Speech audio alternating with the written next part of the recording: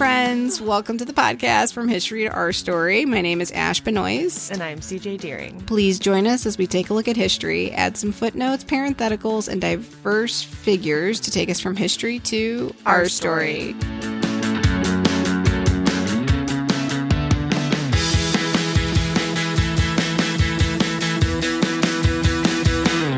So we're going to cover the 442nd Regiment Infantry Division. It is the most decorated military unit in the U.S. history, and it's comprised entirely of Asian Americans. Interesting. Which is why I was planning on having this drop on May 1st, but because I'm an idiot and I f***ed up, it's dropping April 15th. You're welcome, everybody. Oh, well. I know. So here we go. So on December 7th, 1941, the Japanese attacked Pearl Harbor in Hawaii, killing thousands of Americans and propelling the U.S. into the throes of World War II. Although the U.S. had avoided engaging in the World War prior to this, there were a lot of sources of international tension between Japan and the U.S. for like the decades leading up to it. Mm-hmm. So it was definitely a surprise sneak attack. It happened at 8 a.m. on a Sunday morning, but it wasn't like too terribly surprising given the relations between the U.S. and Japan. Okay. So it's worth noting here that at that time, Hawaii wasn't technically a U.S. state yet. It became a U.S. territory in 1900, but it did not become a state until 1959. So when the attack happened in 1941, the Japanese were the largest ethnic group in Hawaii, but it was not technically a U.S. state at the time.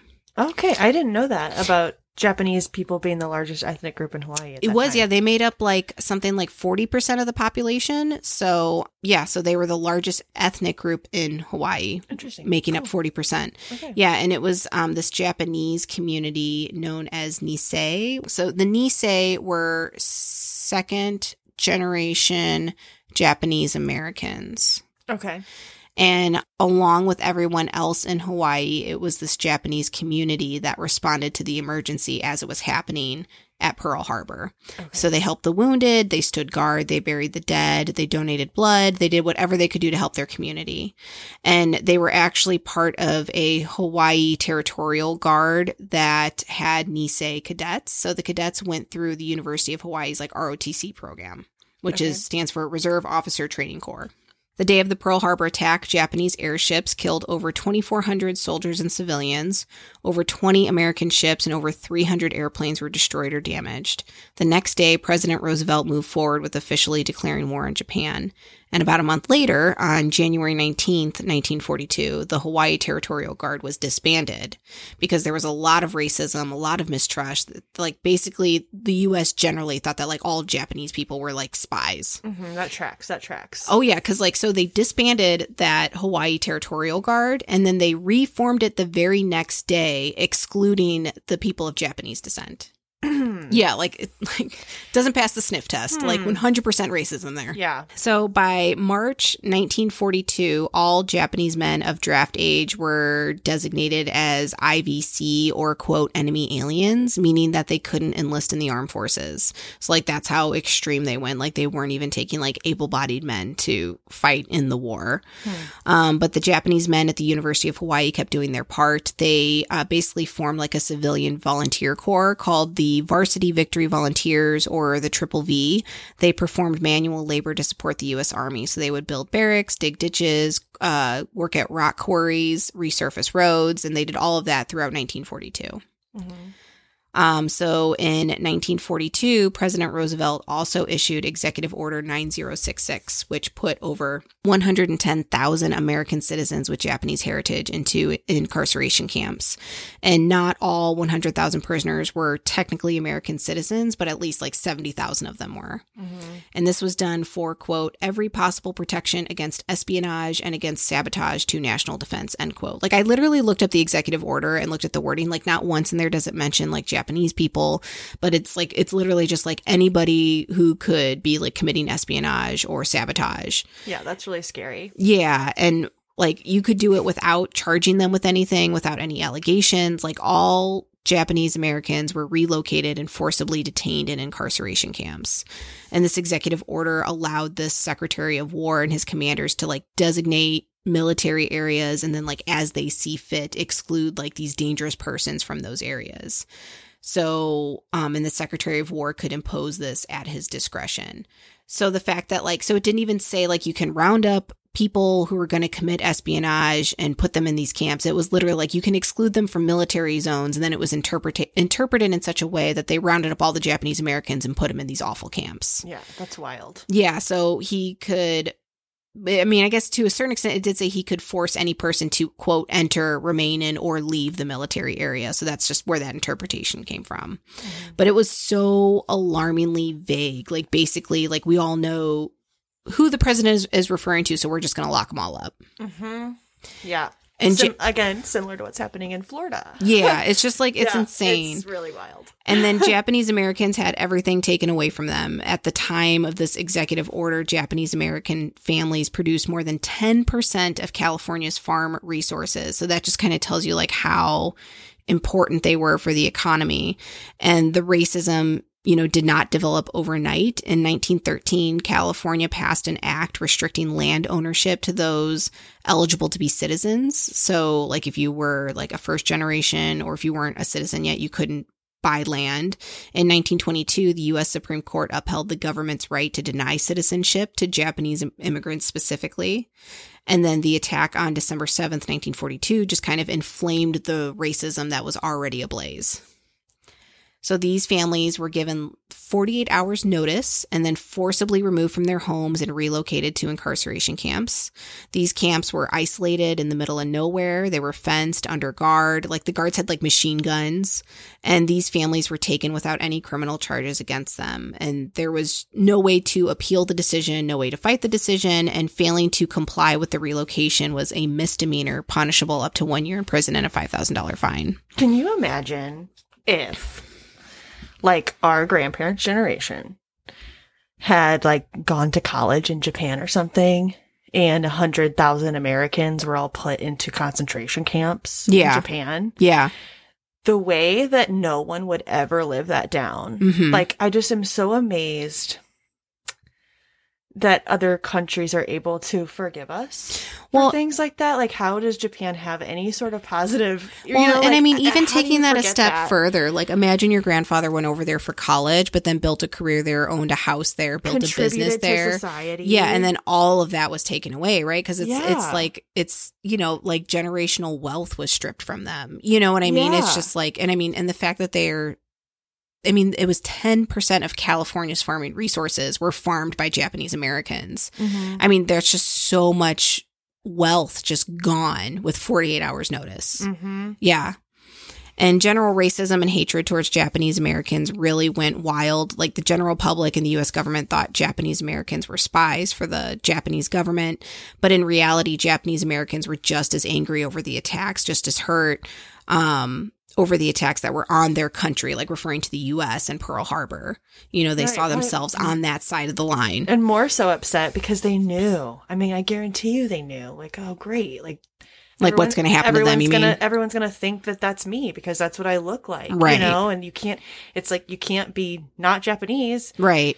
Well, it's also very reminiscent of like 9/11, right? Like, I remember after 9/11, like, everybody was suspicious of anybody who even looked Middle Eastern, right? Right. And all of a sudden, even like Indian people. Yes, I was going to say, like, and all of a sudden, like, a whole region of the world was lumped into one criminal organization. You know what I mean? And all of the racism and the slurs and the dirty looks and, you know, and all that stuff. Bullying at school. Yeah. Kids, because kids repeat all that stuff too. Oh, it's so sad. And you would think, you know, in 2001, we were a little more aware about how bad that kind of stuff is versus, you know, the 1940s. So, God, it must have been horrible. Yeah. And the government had wanted to also like relocate the Japanese community in Hawaii, but that was over 150,000 people, and logistically it just wasn't feasible. You know, first of all, the cost of transporting that many people would be astronomical, right? Going from Hawaii, which is like halfway between here and Japan, all the way to the US. And also the economy relied heavily on the Japanese community because, like I said, it was like 40% of the entire population. So that's a huge amount of the workforce that you would be taking away from the island communities. From a very superficial perspective, they were moving entire families away from military areas. Like that was the excuse they were using.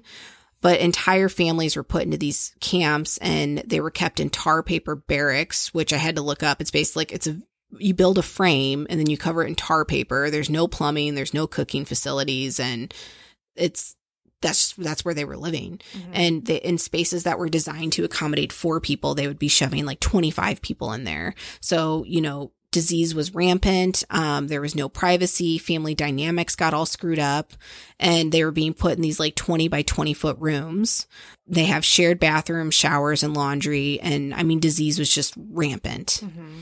And it also damaged the traditional social structure of the Japanese community.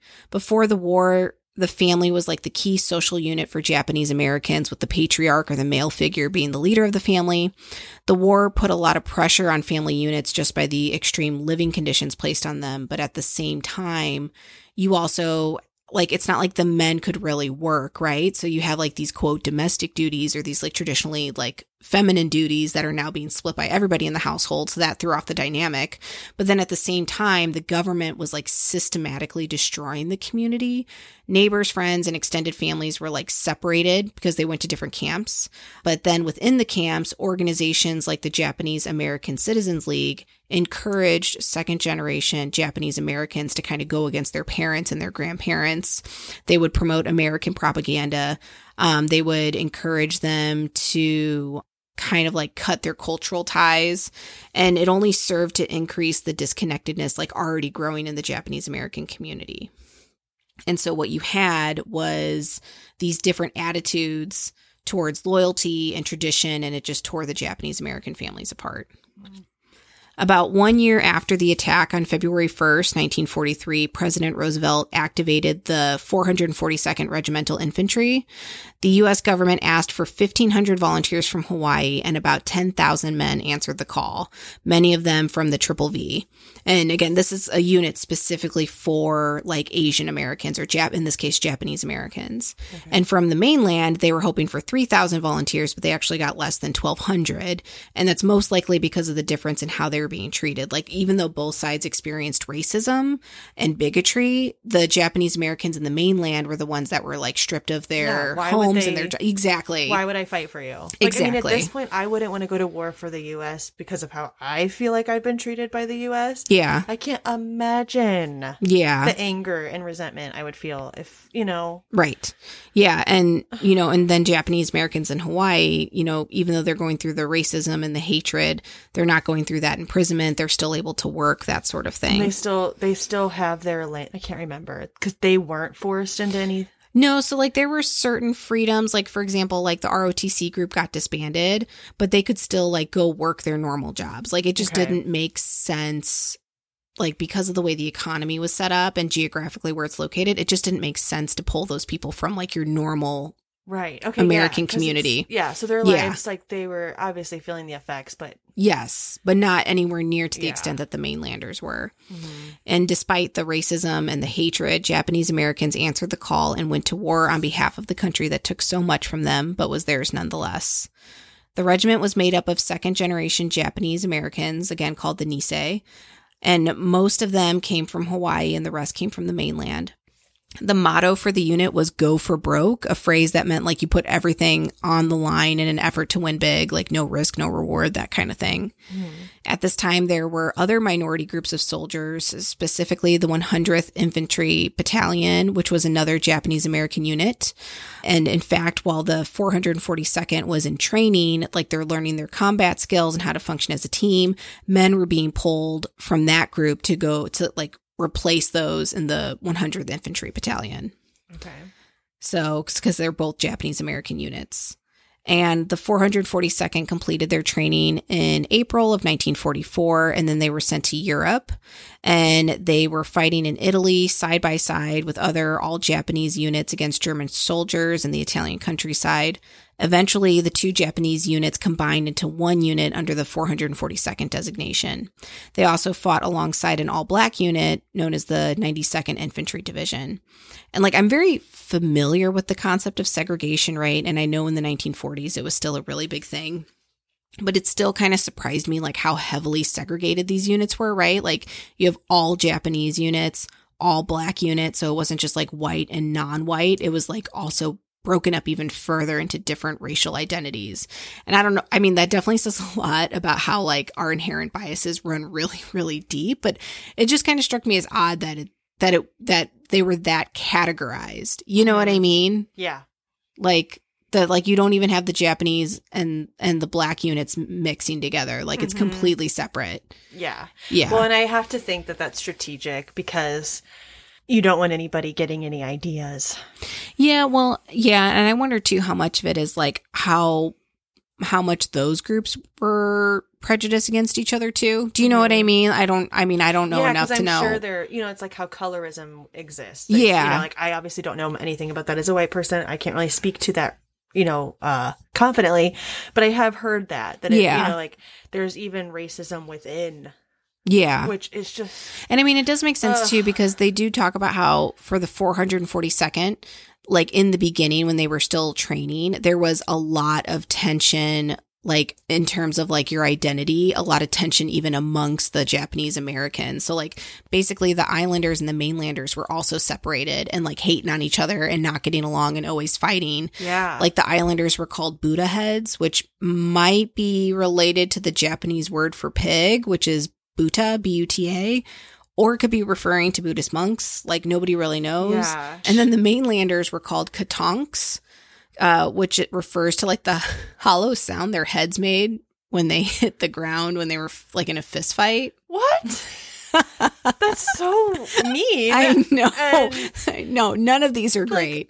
Obviously their heads are not empty. Yeah, I know. So yeah. And then like there was also like a difference, like even in the way they spoke, like mainlanders were more likely to use formal standard English, while the islanders had like a pidgin language that was like a combination of Hawaiian, Japanese, Portuguese, Chinese, and English. Yeah, that makes sense. Yeah. And the islanders kind of were described, I should say, as like impulsive and crude, and they gambled a lot, where the mainlanders were like sullen and unfriendly.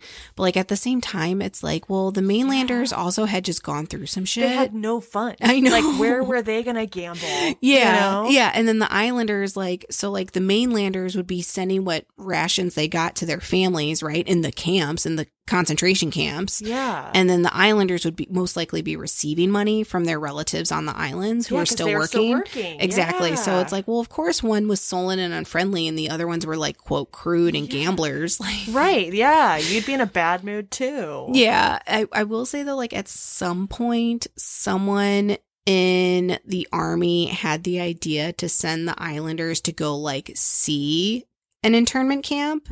And like that apparently, like when they get there, they expect to see just like a small town of Japanese Americans, but no, it's fenced in and there's tar barracks and people with machine guns, and obviously it looks like hell on earth. And it's interesting because it's the same thing that we say we're fighting the Germans for. I know. But and we're then doing it. Well, yeah. And so I guess after this, they became like a cohesive unit and they were really united, but it's also like what D-bag in the army was like, I know what's going to make these guys click. Like, let's show them how poorly we're treating their friends. Let's let them trauma bond. Yeah. Yeah. That'll help. I was like, whose idea was this? And how did they think it was okay to like just keep treating those people? Like, obviously, you know, on some inherent level it's bad because you know it's going to make a difference. Do you know what I mean? Exactly. And then, but it's like, well, we're just going to reload our machine guns every day and have at it. Like, I was like, what?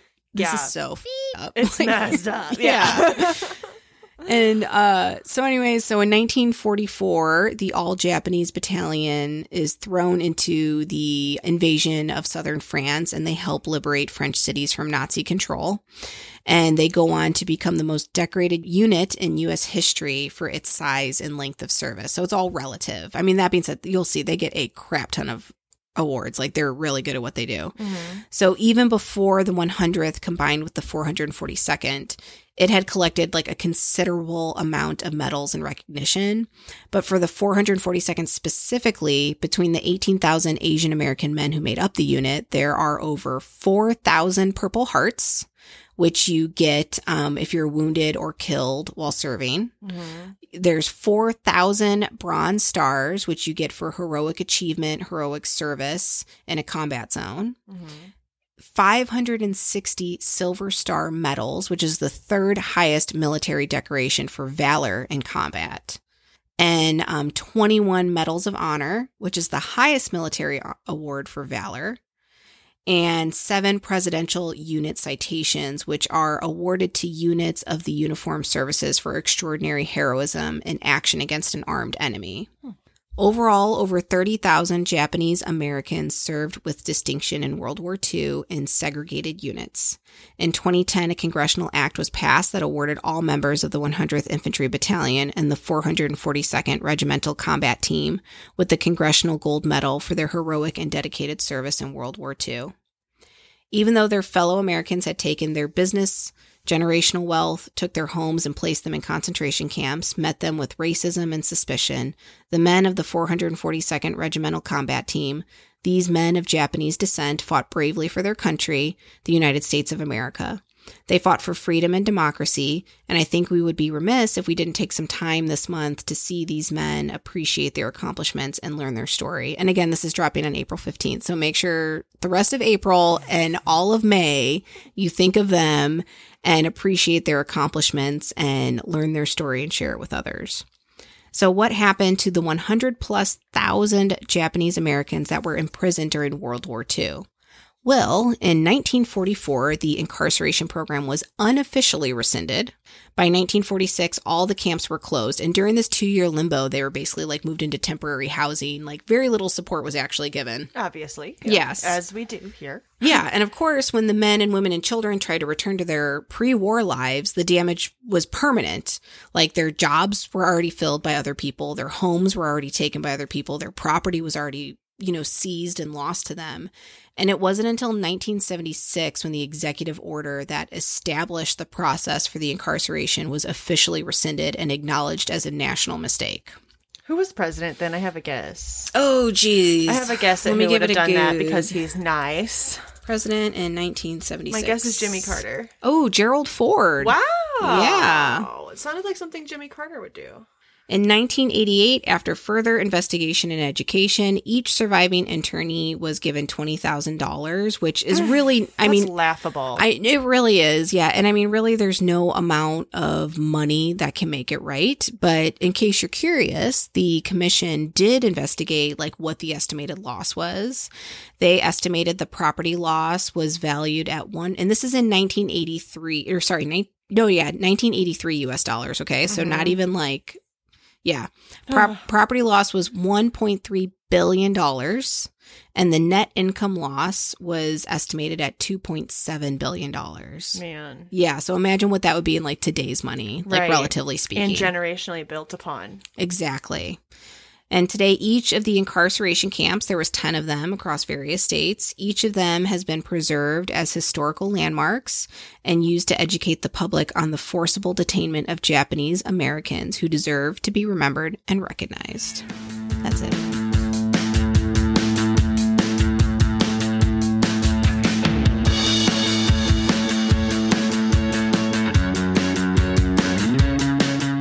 This episode was researched and written by Ash Benoist, audio and music edited by CJ Deering, logo designed by Ryan Vicario. From History to Our Story is a Bend Ear production. Brand Ear Production! Brand Ear.